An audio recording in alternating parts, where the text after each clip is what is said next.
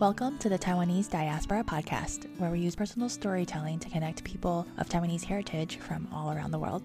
I am Cynthia, and I'm excited to use this podcast platform as a way to explore what it means to be Taiwanese X.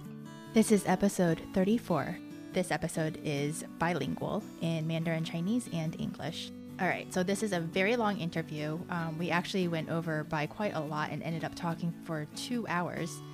So a few highlights. Bruce tells us about growing up on an orchard in Hood River, Oregon. And then we go deep in his post-college life. If you've been craving a story about persistence and resilience on the career front, keep listening to today's episode with Bruce. He shares about quitting a job that paid well to pursue a dream that he had since he was a kid, cradling his first pair of Nikes. It wasn't easy getting into the sneakers and branding side, but he hustled, pivoted, and met good people on the way and turned barriers into opportunities. 大家好，欢迎收听台湾人网络广播，我是阿秀，用这个平台来跟华侨华裔的台湾人聊他们的生活过程和未来的梦想。这是第34集，我们今天聊的是用国语跟英文。我跟江宗祥聊了将近2个小时，然后改成比较短一集给你们听。他小时候在果园长大，从小就知道想要走鞋子品牌的这个方向，但是这个是比较难进去的一个职业。他试了不同样的工作，遇到各种各样的人，然后做了几年就决定其实想要回去他小时候梦想的东西。虽然他的薪水还不错，他下定决心要辞职。他的选择有让他父母担心了一下，但是长期来看，其实他经过的挑战真的有帮助他很多。他今天就跟我们分享他是怎么样成功得到他的梦想。Hello. Hi, Bruce. Hi, Cynthia. 你好，你好。 Okay, where to start? Have you listened to the other episodes? Do you have a sense for how it rolls? Yeah, I have, and it's great to hear some of people's stories and a lot of like the ones that are my parents' age and their stories, because I feel like my parents will actually be really interesting to ask some of the questions that you asked during the podcast as well, because I feel like at times I haven't even gotten to like the nitty-gritty. Well, if they want to come on this show, we would love to talk with them. So my mom is客家人. I saw that you have some客家ties as well. Mm-hmm. Is it best to 用中文还是 Yeah, 你想用哪一个语言都可以。我想要用，如果可以中文跟英文两个用的话 I think that would be awesome. 我是可以用自式用中文，不过也是让我练习一下吧。Yeah, 太棒了。因为我觉得要是用中文也是第一次比较不会用一些脏话吧。然后如果有什么部分你到时候想要把它切掉的话，就跟我讲一声 and I can cut it when I'm editing. Okay. Yeah. So for today's show, I'd like to welcome Bruce. Bruce, 我们是年前认识的。应该是现在应该是差不多4年前吧，因为你们是1月的时候，2016年 yeah 的时候到台湾，你和 MIT team. Yeah, that was a long time ago. Well, very nice to reconnect with you. 所以我们现在先开始，请你先自我介绍，然后你如果想要用国语，然后用英文两个通用，然后我们到时候聊的时候可以双语来聊。OK， 好，那大家好，我的名字是 Bruce Chang， 江宗祥。我的家庭是我6岁的时候移民从台湾到美国，在一个很乡下的一个地方叫 Hood River, Oregon。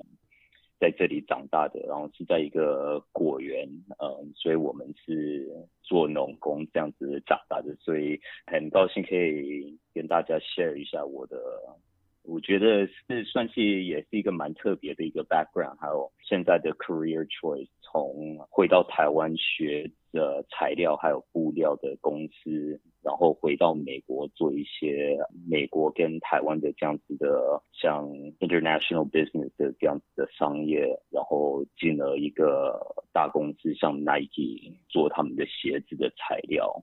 然后现在自己再回到开了一个公司，帮忙一些台湾的厂商在这里发展，所以是很高兴可以这样子让大家 share 一下我的 some of my stories. So very excited to have you here, Bruce. For our English audience, can you do a quick intro in English as well? Yeah, absolutely. So, hello everyone. My name is Bruce Chang.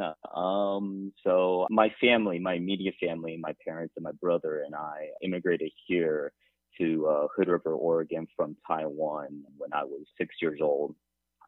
Pretty much grew up in a very rural area, around 6,000 people in the community.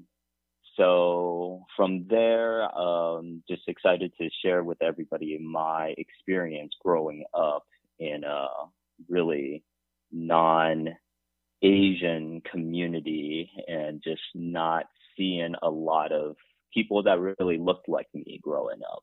And what my experience was like from there to University of Oregon, and really what brought me to a career choice of trying to get into brand side and working in footwear, and going to Taiwan to learn about materials and the opportunity that I had connecting with a company called Singtex and learning textiles from yarn extrusion all the way out to making the fabrics and the garments that we wear.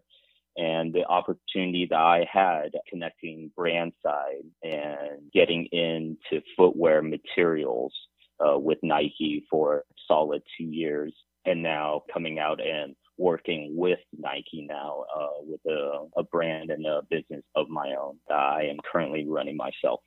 Congratulations! 我们先开始讲你在台湾出生长大的地方好了。OK， 好，所以我是在台湾东势区长大的，所以是离台中还有丰原往东边 east yes， 所以是一个客家区，所以是我的家庭还有我妈妈的家庭也是全部大家是说客家长大的。不过我觉得我爸妈也是说他们很后悔没有教我们客家话。因为现在我和我哥哥是比较会听，不过讲不出来啊，是比较难讲，或者讲出来的话大家听不懂，所以也是有一点不好意思这样讲的。所以在那里长大的时候，是我的家庭有在梨山上那边有一块地，然后是在那里我爸爸有在那里种一些果树，苹果还有梨子。然后我爸爸他自己小时候他是自己想要来美国，有美国的教育，来美国的大学这样子的，不过他自己是没有这个机会，所以他是希望我和我哥哥有这个机会还有这个 opportunity， 所以他是1990或1991的时候来到美国，是先去旧金山那边，不过那里的地不适合他，那时候是种比较多葡萄这些东西的，所以他是另外还有想要去西雅图那边，然后是坐飞机的时候经过 Oregon 还有华盛顿州的那中间，经过哥伦比亚河往下看，他们是有看到很多种果树的地方。那时候是我爸跟我爷爷一起来美国这样子来看可以买地的地方，所以那时候就是从飞机经过看下去，看到这些果树还有这些地，他们决定要从西雅图开车下来看有没有适合的种果树的地方，然后就是这样子找到 Hood River, Oregon。然后从这里就是买了一块地，差不多60 acre， 是 acre 跟平方，我是不知道怎么样去算的，不过是蛮大的一块地，然后是在这里种，一开始是种亚洲梨，那时候就从在这里长大的时候，就是一直跟爸爸在果园这样子工作，做很多比较怎么样讲 laboring work。比如说小时候要几点起来，然后要做什么样的东西？大部分就是会比较用大的卡车啊或怪手这些很特别的机器，不过从小差不多10到13岁的时候就会开始试着开这些东西，然后需要挖一些洞啊，种果树，然后帮忙就像pruning 我忘了中文是怎么样讲，不过就是整个水果的 harvesting 的 process in a way， 结果就是全部都会在果园这样子帮忙爸爸这样，然后就是很了解，每次就是长大的时候就记得想要什么东西，爸爸妈妈都是说我们是种果树的，没有钱，对，我们是很 how should we put it blue chip workers I guess。 是古过来的。Yeah， 中文我是在想要怎么样解释的，这样子比较辛苦的工作的laboring like effect but not like getting so much return。 不过这个也是我们小孩子这样子看的这个部分啦，我那时候爸爸妈妈应该这样子有努力的这样子卖出去 Costco 这些 distribution 也我觉得那时候也算是蛮成功的，所以 yeah， 我们现在还是爸爸妈妈也是在 Hood River 还是一直保留这个果园，一直每年还是在 producing green dragon apples 青龙苹果 yeah now is what they are working with. That's amazing. I feel like I gone a little off topic. No, I love that. Wait, so you said they sell to Costco now, so... No, so they were distributing to Costco. At the time when I was growing up, we were selling Asian pears to Costco. And that was like the hardest work because Asian pears is what you have to keep the skin so light. That's what sells. So you have to individually bag the pears after they're pruned. So like you see these trees and they got like little bags on them just because you want to cover them and keep them away from sunlight so they could grow and look all nice and pretty when you take off the bag. Oh, it's not to keep the squirrels away? No. It's actually just to keep the sunlight out so they can have that white kind of looking skin. Wow. 可是我小时候我外公来美国的时候，他给我们住1年，然后在我们后面有种一棵水梨树。It took a couple of years to grow, but it always got eaten by birds and squirrels. So everyone's like, oh, we need to bag it. So I thought that was why it got bagged. Oh, well, I mean, I'm sure it's a way to keep them out as well. But one of the things is absolutely to keep the sun away. So they have that pure looking white and like kind of yellowish skin. Oh my gosh, that's a lot of work for every individual one. Oh, yeah. So, yeah, we were paid... I think the workers were getting paid like 5 cents a bag and we were getting paid like 3. That's what was going on when we were middle school and stuff. So what was the season like? Like, did you have to get up at a specific time to do it? Or like, was it like before and after school chores? Oh yeah, it was like a lot of spring vacation, springtime when we had to prune and like kind of plant. And then during the winter time in the harvest season, that was when it was one of the hardest, toughest jobs that I felt that I've ever done because you're in a packing house and all of the pears that you're touching are super cold because you can't have any heat in the building just because if you have heat, then these guys will over ripen and get soft so quickly. So there's no heat in the building and you're just like crowded around, like touching all these super cold fruit and packaging them like nicely individually in these little nets, styrofoam net, little like protectors, and then into these clam shells. And then, that's what we did for multiple winters. Just thinking about it is just like bring some chills and memories back. But yeah, it definitely taught us about hard work and like not really receiving anything from it. And but knowing that right then and there, like this is something that I probably don't want to be doing when I grow up. So it kind of got us to maybe study a little harder, maybe. I don't know. What did you want to do next? Tell us a little bit more about your childhood. Yeah, I came in first grade, didn't know a lick of English, pretty much just went into first grade. I remember the story was being super quiet, trying to learn or like do the readings and follow along as I could. It was kind of funny when it came to math because in kindergarten, when I was still studying in Taiwan, we were already doing multiplications and division when I was leaving. 幼稚园的时候，哇哦！ Yeah. 在东市的芝麻街。Yeah, it's like Sesame Street School. 你是不是小时候要背那个99乘法 timetable？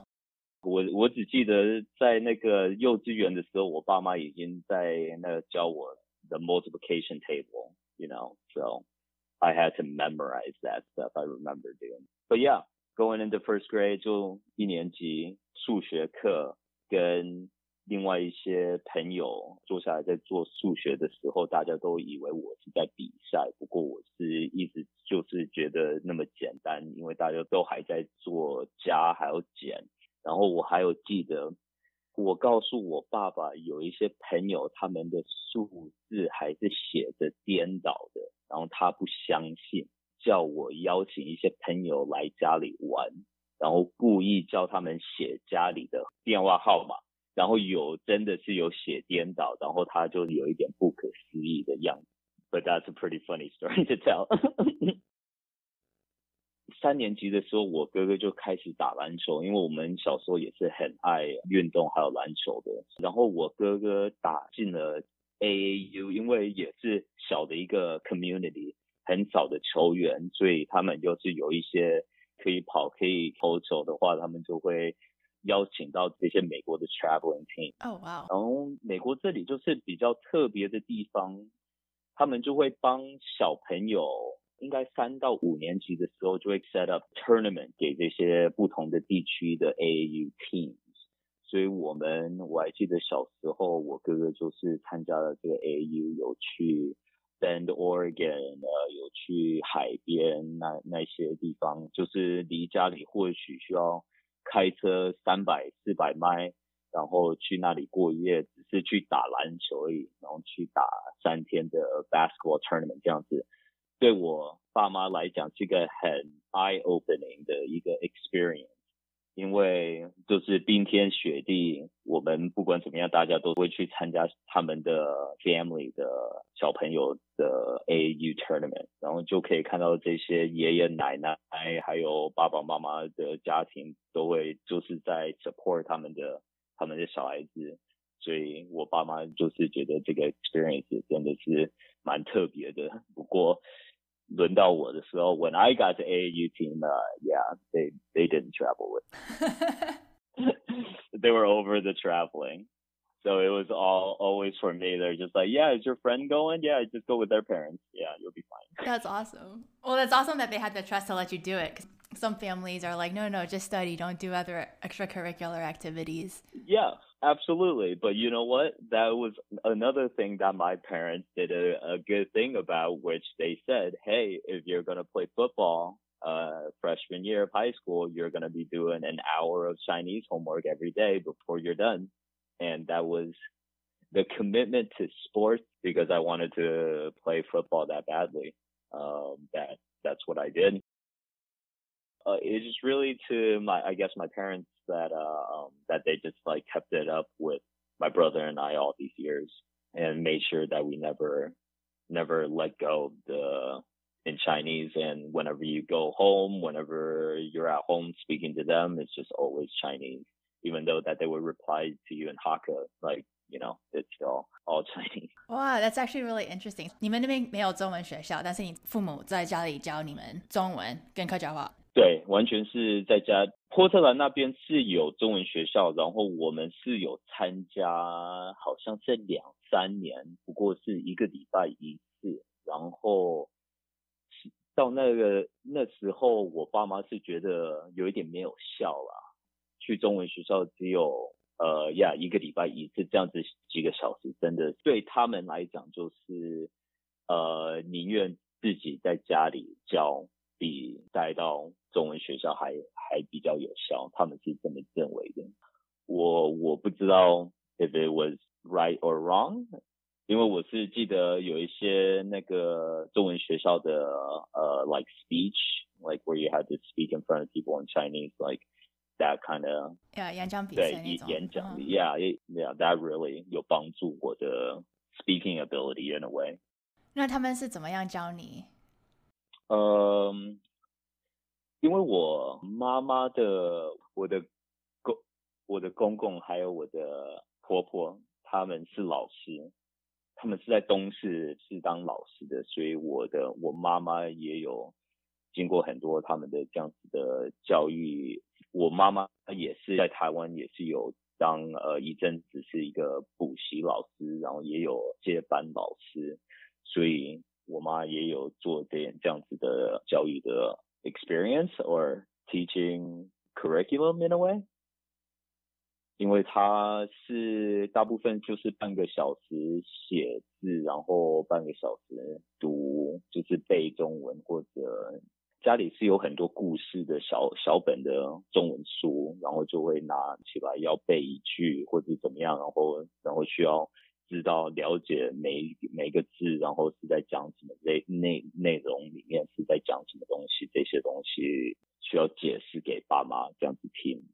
That's what we were doing in elementary school, and then that kind of changed while I want to say in middle school. 到国中的时候就开始比较，我觉得应该是说我和我哥那时候就变成比较会用英文沟通，我们两个，所以到那时候就比较少在家里做这些中文的功课这样子的东西。不过最后爸妈还是有说，要是要玩电动还是要用电脑的话，还是需要写一篇中文的功课或者作文，然后是有带很多台湾买的补习的功课，哇，然后会带回来美国这边给我们这样子写。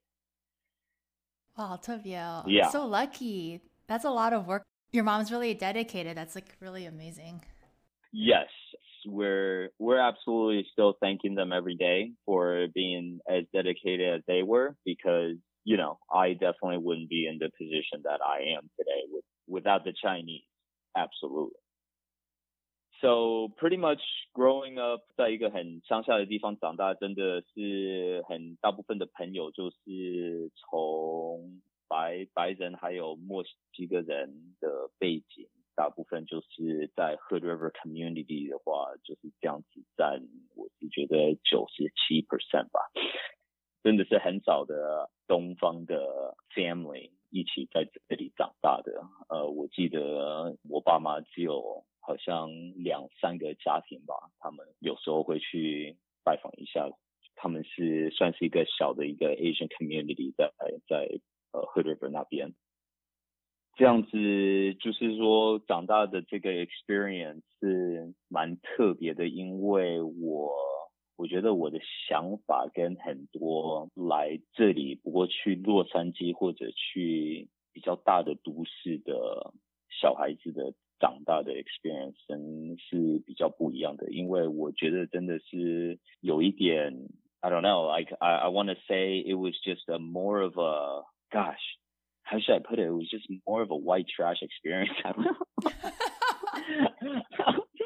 I don't want to really like say that, but like that's what we did as kids. Like we were just trying to go out into the forest as much as we can and into Mount Hoods, and we were just going into the orchard and cutting up and just with like machetes and making our own trails and fishing in the streams and catching crayfish and doing all these. That sounds amazing. And then just like getting into trouble as far as just like, gosh, drugs and alcohol in high school, but you don't hear about Asian kids doing these things, but sometimes that's what we get into when these are your friends, and that's what that's how the small the community was. But we were all right. We're still good. We're still good. Yeah, I wanted to say that my experience growing up was definitely different, especially coming from the countryside of the U.S. Yeah, it was definitely working class though.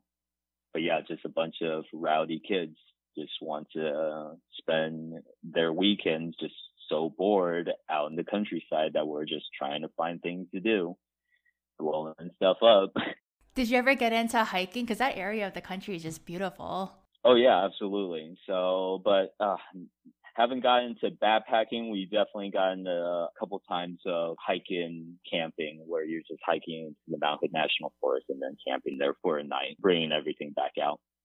Growing up, it's funny because the experience was, it's so countryside that you just want to get out of it and go into the city and just be where it's like busy and just like where it was active. And nowadays, I'm always going back to Hood River thinking like, man, when am I going to try and get a house back out here, and just try and find a way to live back out there, because it's just so nice in Hood River. We just didn't know what we had until we left, because it is a beautiful area. 中文说就是有山有海这样子的一个背景，很漂亮的一个背景。Yeah, I did a race Hood to Coast a couple years ago. The relay race. Yeah. I guess we started at Mount Hood. Yep. Yeah. Government camp area, yeah. Yeah, I would like to go back and actually do a proper trip next time. How many miles did you do? Typically, it's like 10 people, 200 miles total. Legs, yeah, I don't remember my legs of it. Probably 10 to 15 maybe. You left Hood River to go to college. Yeah, so leaving Hood River to go to college, that was kind of a funny experience in itself. Was as far as just like high school in the U.S., where like I was accepted my senior year in October to University of Oregon. And I was just like, well, that was my choice of where I wanted to go. And now I'm accepted. So party the rest of the year? Yeah, exactly. So it was just like I had offsite after lunch. I didn't even need to come back to school after lunch. Talking to Taiwanese kids growing up and their experience and their schooling experience, it's like, man, like that's just crazy to think about, where I'm just like free to do whatever I want at noon, and I'm able to drive at 16, and I'm just like, yeah, we're just getting into trouble. I shouldn't always say getting into trouble. I was a good kid. I'm going to keep on saying that for the parents. We're still good kids. We still did band. We still got A's and B's. We had to keep that up in order to participate in school and stuff like that. For me growing up, I was already addicted to shoes, and I was a sneakerhead from middle school. Like, my parents had a friend that was working for Nike as an IT, and we had a chance to go into the employee store in middle school. And I remember that was like the first time my dad was just like, all right, you get a pair of just walking shoes, and then you get a pair of basketball shoes. And then I was just like blown away. I remember getting my shoes and actually like cradling it, and then just like, yeah, like putting it like on a pedestal pretty much, like wishing for a great season every year. That was my starting the addiction towards sneakers and understanding about sneakers and wanting to get into the brand side to understand like how designers like design shoes. And that's when I was myself drawing shoes, and trying to create my own little portfolio. And that led me to University of Oregon, where I graduated with sports marketing and a minor in Chinese, which was kind of funny as well. That minor. That was, those courses where a lot of people were just like, man, you shouldn't be in here. I was like, I felt kind of bad. You're one of those. Yeah, exactly. Yeah, I felt kind of bad because they're just like, man, what are you doing here? You're like speaking good Chinese. Like we're still trying but at the same time, it was some of the people that I met were just super impressive about how good their Chinese were, and how committed they were for the 4 years that they were at the university and doing what they can to learn everything about the language. And some of them were just super impressive. But you plotted it out because you knew you wanted to go into shoes, like a career in sports and shoes. Yes. So talking a little bit more about that, a lot of it was definitely career and learning experience. I graduated in 2009. That's when the big recession happened. So nobody was really able to find work and jobs. Right. I was doing fine dining throughout high school. I was able to get a job as a server at Columbia Gorge Hotel. Yeah, right in Hood River. So I was able to do that for 2 years and do that throughout college as well for some summers and have that experience on my resume that I was able to get a job up in Seattle after connecting with my brother. My brother went to University of Washington after graduating high school, so he was already up in Seattle. So I went up there to look for opportunities and was able to get a position with a hotel up there. The hotel experience, like all of this life experience really it's really funny because like throughout, I want to say I did not have really any Asian friends. It was hard for me to really relate to Asian, I want to say, yeah, the students. I remember like they had their clique and yeah, and I would just seem like I was lost, I guess. Because I remember a lot of them, like in their clique, would just be like looking at me like curious in a way Because of your hobbies? No, because you know the language and you look Asian. yeah, I know the language, but they don't know that I can speak it really because they just think that I was born here because I had no Asian friends.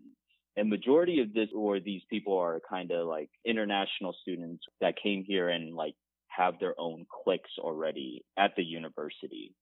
And, you know, with me and my friends, it was just the network of friends. But how do you think that shaped your identity? I have always thought about that because like I was definitely trying to like figure that out for a long period of time. At the end of the day, I felt like the people, my friends, you know, everybody that I met throughout my life and throughout college are just good, genuine people.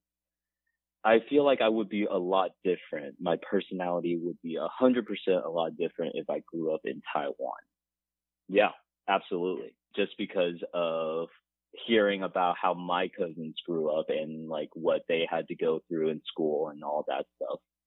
It was just so much more free, like, I don't know, freedom in like what we were doing, what we were picking up as hobbies and yeah, what we were doing every day. Like, once again, back to the whole AAU story with my brother, like being in the stands of my brother's basketball game, my mom would be talking to parents asking about their homework and their grades. And then the parents would like give her a really, really confused look. Like, we have no idea. We're just here to just making sure that they're having a good time. My mom really quickly knew that that wasn't a question to really ask other parents. So pretty much getting the job up in Seattle and getting to work in the service industry is always just such a funny industry. I mean, like the movie Waiters really like to not too much like the pranks that they're doing, but I don't know. I feel like some of the personalities it is definitely like how they depicted in some of the movies because in the service industry, there's so much different backgrounds and everybody's personality is just clashing. It's smorgasbord, which I personally really enjoyed and thought that working experience was unique and awesome. I met a lot of servers and bartenders and people that have been kind of lifers in the industry, that they've been doing what they were doing for 30, 35 years just because the money is so good. You're able to get like $500, $600 a night from tips that you just kind of don't want to let go of it. After 5 years in, And when the economy got pretty much better, I knew that this wasn't something that I wanted to do for the rest of my life, which was doing weddings and doing banquets. I was good at it. I was good at hospitality. I was good at customer service. But once again, I knew that I wanted to do something in sports and I wanted to do something in footwear. I bet my mom still remembers that phone call that I had with her and the discussion of me saying that I'm going to let go of this cushy job and I'm going to start a part-time position at Nike Town, Seattle. And yeah, that was a very, very interesting and tough conversation. My mom said that she didn't sleep for a month straight after I did that move. She told you this afterwards, after you got situated? Yeah, she told me this afterwards. Yeah. I feel like parents do that. Yeah, because yeah, absolutely. They're definitely worried because I had such a cushy and such a secure position. And they're just like, why are you giving that up? Like, there's no way that, you're somebody in Taiwan that you would give that up. And I was just like, I just knew I wanted to do more than this. I mean, I guess you knew since middle school you wanted to work in sports. Yep. But how did you know that was the time to leave? And did you have some sort of transition plan, or you're like, nope, I'm just going to go all in? No, I did not have a transition plan. I myself just knew I couldn't handle the same thing over and over again. I would not be able to handle that. Even though like every wedding is different, it's still the same stuff, different day, kind of a deal. Did you think about it for a while? Yeah. And then I knew that no matter what, I can always land back in customer service somewhere. And I knew that I could always have that as a backup. So I wasn't too scared. And I told my mom this, but she was freaking out. I took the position in Nike Town, Seattle when they had a seasonal, just like a quick seasonal position. But because of how much I knew about Nike, like the guy tried to stump me during the interview by asking what was the first shoe with a Nike airbag within it. Oh my gosh, that's a very specific question. Cynthia, do you know? I do not. So it was a Nike Tailwind, and it was 1972, and 1982. I was able to give him that answer, and he was just like, all right, you know your Nike history. But I just knew too much about the brand because of Oregon and all just being a fan of it, I guess. It definitely got me the position, and because of my background in hospitality and customer service, it was really easy for me to help the customer. And during the time they were doing like having the customers fill out surveys for like $5 gift certificate. And if you get the most surveys, you get like employee of the week, or just like these like small little giveaways, I believe. I think I still hold the record as far as like 42 surveys. Yeah, I still remember that because everybody was just like, how do you do it? It's just like these like things. Like you just tell them it's $5, and then just be friendly. People will be willing to do it, but I don't know. Social interactions these days sometimes get a little weird.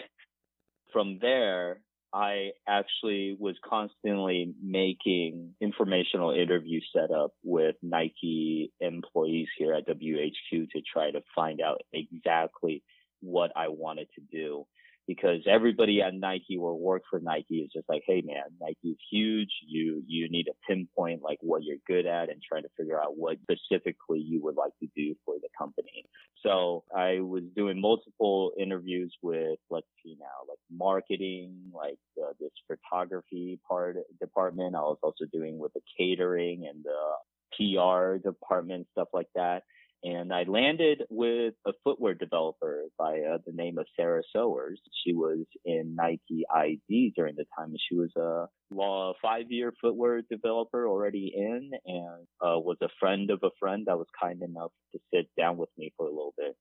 And from the informational interview, she gave me pretty much 3 career paths. She told me if I really wanted to do what she thinks I want to do, which is her job as like building a shoe, she gave me either A, go back to school to study product development, and get a degree in it, or B, what I'm doing right now, working from the ground up and just start from the Nike Town side and try to find a way into headquarters. And then from headquarters, as long as you can get a black badge, which is a full-time employee within Nike, you can start connecting and having these stretch positions that they called it, where you could move into a position where it's what you want to do for the company. And then, or C, which is the last option, she said, I can try to find a job overseas to learn from the ground up as far as how these things are made. If I were able to get factory experience, she said that would be the most beneficial and probably the quickest. For me, I actually chose B and was trying to find a way to wiggle in to Nike HQ. So I made that transition and down to Nike Town Portland. Sorry to interrupt. Can we back up? Can you talk a little bit about the informational interview portion? Like, what did you ask them or how did you reach out to them? Oh, yeah, absolutely. So I feel like in the U.S., so much is about informationals and networking, like who you network with is really what gets you into that job opportunity, that position. So I wish I knew about doing informationals more in college, because that was definitely the time to do it. And you actually have a reason and a thing to explain why you're doing it, instead of, I'm just trying to take your job. The informational, my questions was, it's all about their job, their position. What is their day to day like? What do they find difficult about their job? Or what do they like about their job? And of course, more about the brand side of things. As a huge corporation, like, how did you fit in and how get into the position that you are there today? Everybody that I met was willing to take an informational, they are happy to talk about their job always, from my understanding. I mean, like, everybody that I talked to really was very open about their position and how they got there, and because they understood the hustle, and what I was doing was similar to what they were doing in order to get to their position. So they were very willing to share and give me a lot of pointers about their job and whether or not I would be a good fit. And did you bring your portfolio to any of these things, or were you still working on your portfolio at that time? I was still working on my portfolio at that time. I only had my resume and like pretty much just telling them about like my drive and my background and what I was doing to try to get into Nike. And from there, a lot of them were just appreciated what I was trying to do. So they were just trying to get me connected to people, but they weren't really the ones that offered up any positions, really. Awesome. Thank you. So you took Part B. So pretty much during the transition to Part B, when I was going from Seattle to Portland, I decided to make that transition from Nike Town Seattle to Nike Town Portland to be closer to WHQ. So yeah, I could continue to do network and connect with people on campus for more opportunities. Right when that transition happened, I was set to transition in June. My parents decided that we were going to set up a trip back to Taiwan in mid-June because my cousin was getting married. So all of these things were set up to where I was going to leave Nike Town Seattle, spend a month to transition down to Nike Town Portland, and really wouldn't start work until the beginning of August. And when that all was set into place, one day I was working at Nike Town Seattle, I think 2 weeks before I was leaving, just normal shift, but seeing three men dressed up in suit and tie coming into the store, and was really, really interested in a lot of the shoes and the clothing in the area. But I was just speaking English to them in the beginning just to introduce some of the stuff and to direct them where they needed to go. And I remember Jason pointed to me and said in Chinese to his employee on the side and said, we need a guy like this in Chinese. And I said, I speak Chinese. I understood what you said. What do you mean by, like, what do you need? So that got like the business card exchange. and them letting me know that they were supplying to Nike and that if I was interested in to seeing if I was willing to do a position of sales with them. Well, they were just like saying like, would you be interested in a position to just like come to Taiwan and learn? Really, it was just a quick conversation. I really knew nothing about Singtex at all, or how that process of materials to factories to garment to retail shops, like I still didn't understand the whole steps. It took a lot of Googling, understanding, hey, Singtex is actually legit. They supply to a lot of outdoor brands and a lot of YouTube videos about them and a lot of awards in Taiwan. It was just perfect timing because we were going back to Taiwan for my cousin's wedding. I remember the day because my whole family was just like, all right, as soon as we land in Taoyuan International Airport, we're just going to go straight up to Singtex and go see them as a family. Wow. And yeah, my mom and dad went too and all that stuff. But yeah, they connected right away because Jason's wife is also from Dongsi and she was Hakka as well. So they connected that way and they just said, hey, this is meant to be. And they offered me a job right then and there. 哇，真的好幸运哦。 Yeah, it was very, very lucky and very fortunate. 我就是这样子发生，他们就跟我问说要不要花1年在台湾，在五股台北工业区6个月在他们的办公室做 sales， 然后6个月在他们的染厂还有工厂学抽纱，还有到染布这个部分。然后我还记得就是当天去了Singtex之后回家的路上，我们在车上在谈这个 position， 我就是告诉我妈妈，这个就是从离开 Edgewater 在西雅图到现在的一个结果啦。不过还是一个新的一个开始，一个 new beginning. But I told them that, hey, you know, it was an intern position. It was kind of just like a learning experience in a way. So I really wasn't getting paid anything.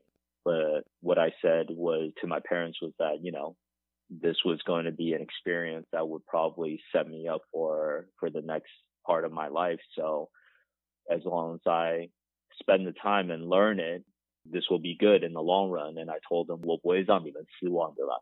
That's what I said to them. And yeah, that was the beginning of spending that summer in Singtex, where I went back to Portland and just told my manager, hey, this is what happened. I know you just picked me up, but I got to leave in the next month. That's amazing. So wait, you actually went from option B to going to C. Yeah, and crept into C. Yep. I bet your parents are so proud. Yeah, they're absolutely really proud of where I'm at right now. But the whole story of how the whole story of going into Nike and like how I was let go, that's definitely a story in itself too. So Singtex for a year, I came back, so I went back to Taiwan, and that's where we met during my year in Singtex. And that was essentially like right in the beginning of my work experience. Yeah, in 2015. Mm-hmm. I admire your hustle, and to some degree you like put in a lot of work and then there's like a stroke of luck and then obviously more work. Yeah. I want to say, of course, it's good people. It's definitely luck included, and a lot of it is, I want to say majority of it is, of course, putting yourself in that position. If you are putting yourself in that position, then you have a chance of getting that luck, you know, to get to that next spot. Because I felt like where I set myself up with Nike Town Seattle, I got myself in that position to do that transition over. And Singtex also put me in that position to get connected more with brands. And I knew that as long as I learn about the language of how materials and textiles are sold, and as long as I learn about how the supply chain works, that will get me into the next step. The whole time at Singtex was kind of weird too, because they already had a US rep. So they already had a U.S. rep by the name of Mike. And Mike's just like this older gentleman in his 60s that's been helping Singtex for the past 8 years.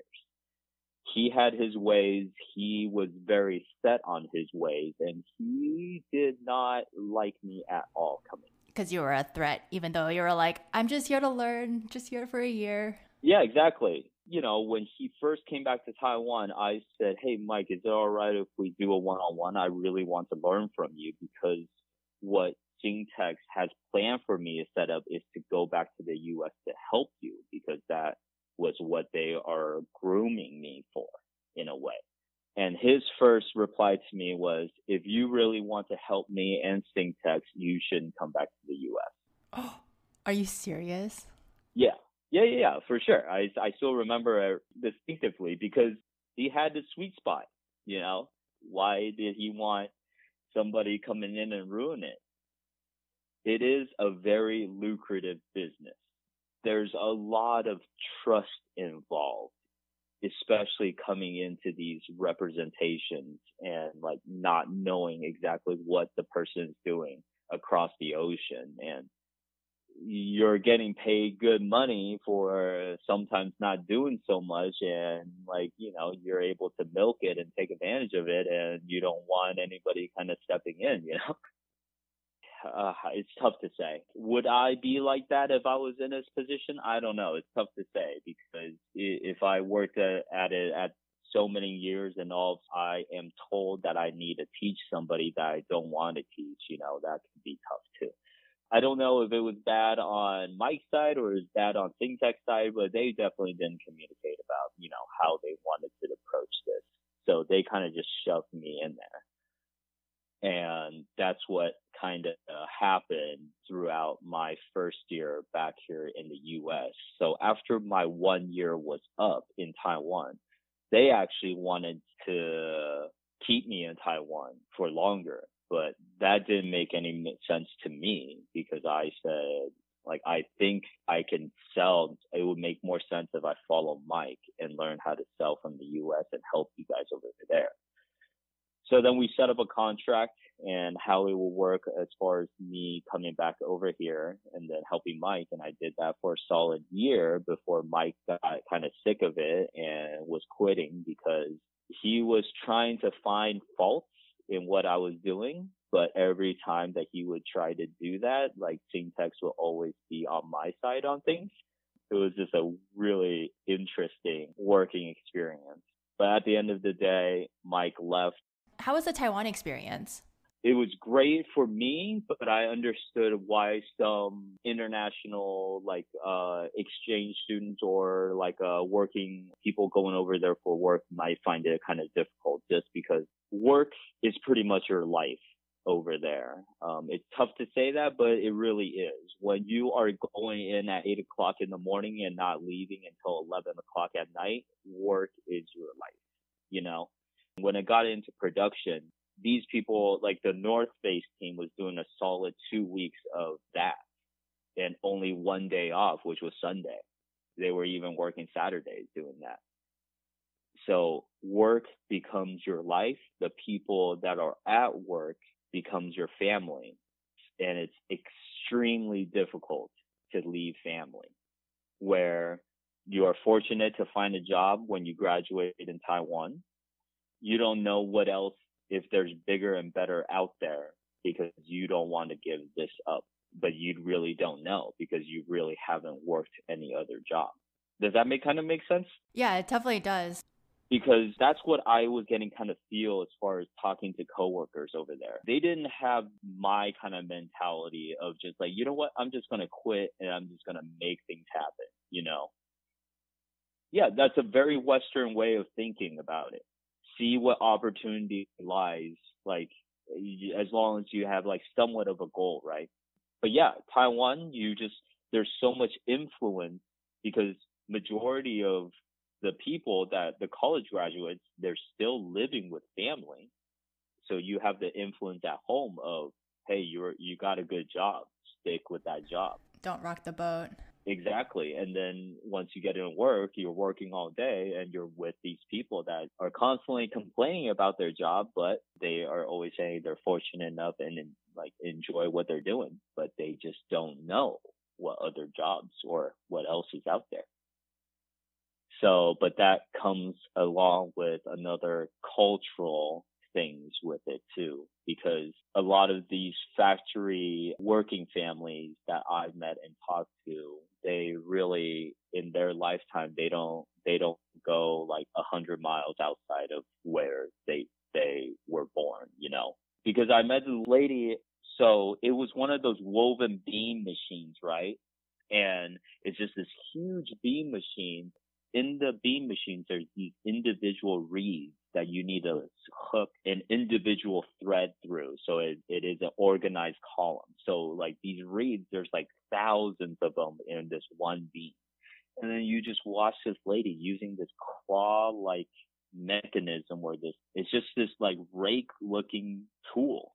And she's just like scooping it one by one, or in segments of like 5 strings and hooking them through the reed. But she was doing this so quick that I was just like, damn, there's nobody but you can do that. She was going so quick. It was like, it was amazing. But then it was just like, man, this is what you've been doing 9 to 5 for 20 years, you know? And it's just like, it's definitely something about that. And then there's something about, yeah, that's just the way of life. They don't want to rock the boat and they enjoy and they're thankful for what they have, you know? It was definitely very fortunate and eye-opening for me to have that experience while I was in Taiwan, yeah, and being out in the factories and seeing these things. Sorry, went off a little bit again. No, thank you for that. Because I think just from the job perspective of like, hey, you have a safe job, why would you want to change it? I think that's probably something that resonates a lot with probably people in our generation or, yeah. you know, brought up in the middle of the two cultures. Yeah. I tell a lot of my friends and everybody that's thinking about it these days, like, hey, absolutely, like, it doesn't matter how old you are, do an informational with somebody that you feel like they're doing the job that you want to do. They would still be happy about talking about their job. You're just asking them like what their day to day is like. And you can definitely from there figure out if that would be a right fit for what you want to do and try to pursue it. The parental influence and just the family influence, if you're living with all of your family, aunts and uncles and stuff, that would be super tough. And I would understand why you wouldn't be able to, or not a lot of people rock the boat. Yeah, sorry, I like totally detracted. You're trying to finish your Singtex to Nike to your own company transition. Okay, so pretty much after my conversation with Singtex was, they knew that I was still all about sneakers. Like I would really talk to them about shoes and stuff like that. And clothing, I was getting better at textiles and talking about that aspects of it. But I was still constantly trying to figure out how I was going to be getting into shoes. So throughout the time that I came back to the U.S. and was with Singtex, I kept in touch with Sarah Sowers. I been giving her really apples from my family every year during Christmas.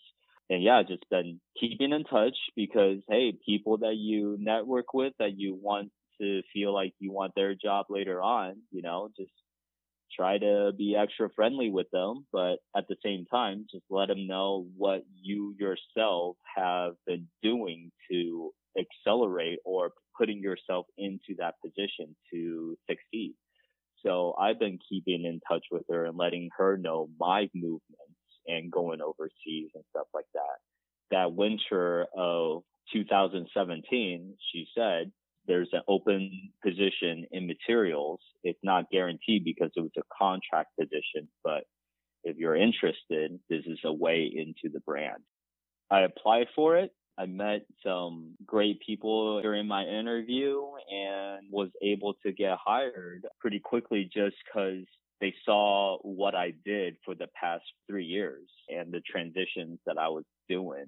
All of them have said, hey, this is a contract position. This is going to end, but this gets you everybody that's going into as a full-time Nike employee pretty much has to take this step anyway. So try your best to find a way to land a full-time position.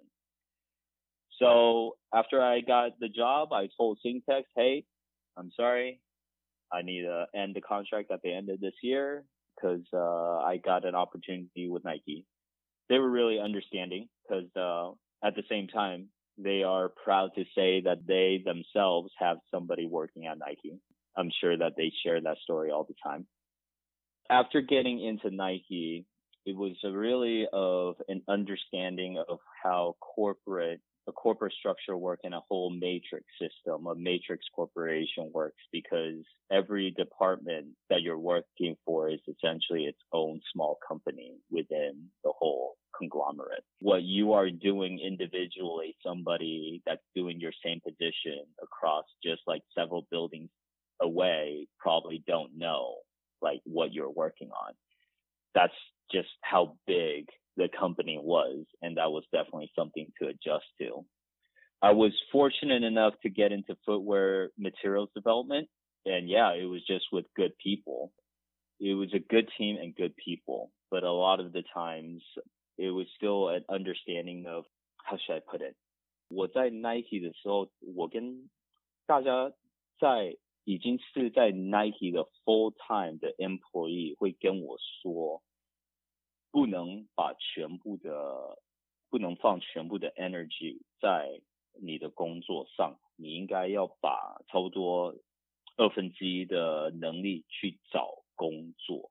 不过这个对我来讲是有一点比较难的地方，因为我们也是有一点 because I grew up, working hard and trying to let my work show for itself. And usually things happen that way, but it's definitely not that way in a corporate environment. Like you have to be looking out for yourself no matter what. So yeah, I just put my head down and I just did my work for the year and a half that I was there at Nike. Did a lot of great stuff for the brand that I felt. I worked in 3 different departments. I was in Cleveland, that consists of American football, baseball, lacrosse, and softball. Across the NFL, collegiate, and all of that stuff. I was involved with Nike Golf. Did a lot of Tiger Woods shoes. I did a lot of Rory shoes, and then did a lot of Nike SB. Very, very high profile work. Yes, very high profile work because, and it was all performance categories, which I was very fortunate to be in. But you yourself are on an island in this whole matrix corporation because there was only me in this footwear materials position within the category. So all of their question regarding materials will be coming to either the designer or the developer. So as long as you know how to get the people what they want as far as what their design aesthetics or their design language is, and if you're able to get a physical sample of what the designer wants, then man, like you're good, you're set at Nike. And it's essentially what I was doing. Like every project that designers or the teams had in mind, I was always able to at least get a sample back and be able to communicate really well what we can and cannot do with this material and what the reasons were. And I would be able to lay out options for them. And a lot of the reasoning behind it is just because I've been on the vendor side of it. And majority of them are in China or in Taiwan that I was dealing with that could speak Chinese. So I can also communicate with them on another level. And they were super happy about that too. So it made it really easy for me while I was at Nike to really deliver my projects and my materials to the teams. What I wasn't doing was trying to find a full-time position for myself. What I did for the year and a half was really just put my head down and kicked ass. And until pretty much this summer in June, where my director pulled me aside and said, hey, your contract is coming up your position is really needed. So I don't think there's an issue as far as it getting extended till the end of the year. And this was going to be the end of 2019. And she said that, but I would strongly advise you to just look for jobs or full-time positions and start interviewing, and I'll put in a good word for you. And I said, yeah, okay, no problem. I will spend till the end of the year looking for positions. A month before my contract end, which was the beginning of July, she calls me up again saying, hey, there is an issue with your contract because you already been extended twice and you're over 2,000 hours. There may be an issue extending your contract. Let your directors or people that you worked with to send an email to the higher ups so they can show that your position is necessary. So I got VPs, directors, and everybody. They were more than happy to sending out email on my behalf saying, yes, we like Bruce on the team. We want to keep him. We know that he's over, but his position is really crucial to the department and the team. A week before my contract ended, I got a, hey, thanks for sending out all those emails. You're approved. You're good until the end of the year. Try to find a full-time position before the end of the year. And I said, yeah, okay, no problem. I'll spend more time trying to find a full-time position now instead of just spending all the time doing my work. Wednesday, 2 days before my contract ended, call from director. Your contract is being held up because Nike themselves, as a company as a whole, is discussing contract positions, which is ETWs, contract positions, and the ability to extend over 2,000 hours. It's on hold. To tell you the truth, I don't think it's going to be extended. You should be expecting to be let go Friday. Oh my gosh. They gave you 2 days notice? She gave me a 2 days notice. She told me that Nike itself, the higher ups, didn't want to tell me until Friday. Wow. And just tell me the day of and then just have me just like leave. Walked out. Yep. It was over the summer. A lot of my teammates, a lot of people in the category were out on summer break or taking time off. And so I was there on a Friday and I was gone on Monday when they came back from weekends. People were they were super upset and mad on my behalf. And it was just like, how can you they even had like a little hashtag following called Justice for Bruce going on for a little while. It was super funny. It was on my desk and stuff. I should send you a picture of it. Gosh, looking back, it was a blessing in disguise. Definitely in hindsight, 2020. What happened was I was let go in July. In August, I went on unemployment and trying to figure out what the hell I was doing or going to do, whether or not if I had an opportunity to get back to Nike, because everybody was just like, job openings will happen soon in September after the first quarter's done. Just wait, you'll be able to get your position back. And I was just like, all right, maybe I should just spend a month, enjoy unemployment, and just work on the house where my wife and I just bought a new house here in Beaverton. So we were putting in hardwood floors and stuff like that. That was another thing that talking to a lot of Taiwanese people about it that they found really interesting. I don't know if they were a little jealous. It's more about just like working on the house yourself, like doing little DIY projects. Like we tore out the carpet in the house, put in hardwood floors ourselves. And a lot of these vendors or Taiwan friends that came and like looked at it and was just like, oh, wow, that's never thought about like doing something like that. I always wanted like stuff like that. Whether or not if I was going to get back into Nike, and that was when Northwest Material Show went on at the Portland Convention Center. I had an opportunity from my director to interview with Under Armour to work possibly in their basketball category with Curry, where I was super excited about. Wow. So I did the interview with them that day at the convention. The interview came and went, but in the same day at the convention was where I met back up with a lot of Taiwan vendor friends.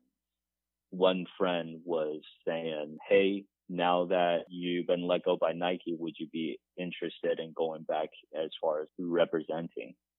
he told me that it wouldn't just be his company, it would be 3 companies total that need somebody to help with their Nike account and just their Nike account. That's amazing. And they thought I would be perfect for it because I knew everybody within Nike and, well, as far as the material teams within Nike. After not hearing back about the Curry position for the month of August, in September, I kept in touch with these companies and started jotting up a contract with them and how it would look and what I would do for them. And when I really didn't hear back from Under Armour until the start of October, I was just like, man, waiting 2 months for a contract position that's just not the way to go. Oh yeah, during this time I also interviewed with Nike, and that's another messed up thing again. They ended up making the cleated and that whole department having a manager position, materials developer manager position. And for skateboarding, they had a material developer 2 positioning. And then for golf and tennis, they also had a material developer 2 positioning. And I asked whether or not if I can apply for the material developer 2 position because it requires 5 years of footwear developing experience. And I was told, no, I do not qualify. Even though you've already done a lot of work for them and launched so many products. To say it pretty nastily was really I was doing 3 people's job by myself. Because you had all those categories under you initially. Yeah. Oh my gosh. Yeah. And they wouldn't give that job back to me. Bruce, I admire your guts and just being like, that's it. I'm going to do my own. Yeah, because that's exactly what, I mean, like at the same time, I was able to earn the trust of these vendors to be like, these are the things I would do for you for sure if you want me to represent you. I was really clear about it, what I can and cannot do for them. And as long as I was upfront, I felt like we had a mutual understanding and they were really happy to find somebody that they were able to trust. Because, yeah, this representation stuff, it's just a lot about trust and communication. When I went back to the interview, I was only able to interview for a material developer 1 position, which was for Nike Kids, Young Athletes, and Nike Basketball and Global Football. I did the interview, but at the end, I decided to take my name out of the hat and said that I had a better opportunity. And now I am working with Nike, which works out pretty well because a lot of people know my name within the company now. Whenever I'm on campus, there's always people that are just like, hey, we'd love to set up a meeting and we can talk more about it. But since COVID, that kind of has changed a little bit as far as meeting wise. Within this time, there's a lot more people as far as Taiwan vendors within Nike needing some more people in my position just because they aren't physically able to come here anymore due to the pandemic. So yeah, running this business, I want to say I really got myself into a niche position, but thinking about it, not a lot of people can do my work and do it well. So there's definitely something going for that. And I told my mom the success that came from when I first left, it is taking that little leap of faith, but just at least having a little bit of that, North Star that you're kind of chasing. That's amazing. Thank you so much for sharing with us. Yeah, sorry, it just went directly into English, but I felt like if I were to use Chinese, it would have taken way, way too long. I would say congratulations. It's so wonderful hearing, first of all, your background, because I think it's really cool that you got to grow up on an orchard. And then, yeah, 2, knowing what you want to do and then doing it, even though you might have like societal voices or I guess like what I feel is like, oh no, I can't take that leap because XYZ or whatever. Mm-hmm. Very much admire you for that. I guess we'll try to wrap up a little bit because I ate up a lot of your time today. No, I feel like I took a lot of your time, a lot to give in the life story. Well, let's see. So, I mean, we can definitely talk again next time if you have anything else you want to talk about, because I would love to hear more about the company and the business side, being an entrepreneur and all that. But I think in the meantime, Yep. do you have other advice for anybody just in general that you want to share? And what's the best way, if you would like to promote your business, for people to get in touch with you? I want to say for the latter question, I don't know. My business is pretty quiet in itself because I only deal with Nike and Nike accounts. If you want to get in touch with me, you yourself are interested in making your own shoes, and I can talk to you as far as how the process of doing that and maybe get you connected with the material components to do that. But footwear is definitely very, very complex when you're talking about multiple components and multiple assembly aspects of it. But if somebody's interested in starting their own footwear brand, I can try to assist somewhat in that. How can they get in touch with you? Oh, they could just send an email to me at bruce.chang@cleversourcepdx.com. I'm more than happy to talk to anybody that's interested in what this industry is kind of like and this whole international business really as well. Awesome. More than happy to share and talk to anybody that's really interested. Thanks, Bruce. This was amazing. Yeah, thanks for hearing the story once again. I know that it ran a little long. Do you have anything else you want to talk about next time? There could be more stories and stuff like that to share as far as being Asian American and working at Nike and like the experience of that and what's going on, with the company itself, with the whole social justice part. All very interesting, but that's probably something for another time. Yeah, I would love to actually ask you about that next time because we hear a lot about the protests going on right now in Portland. And there's also these documentaries and news articles about a variety of companies using like labor forces. I don't know if you can talk about that next time, but I would personally be very interested in that as well.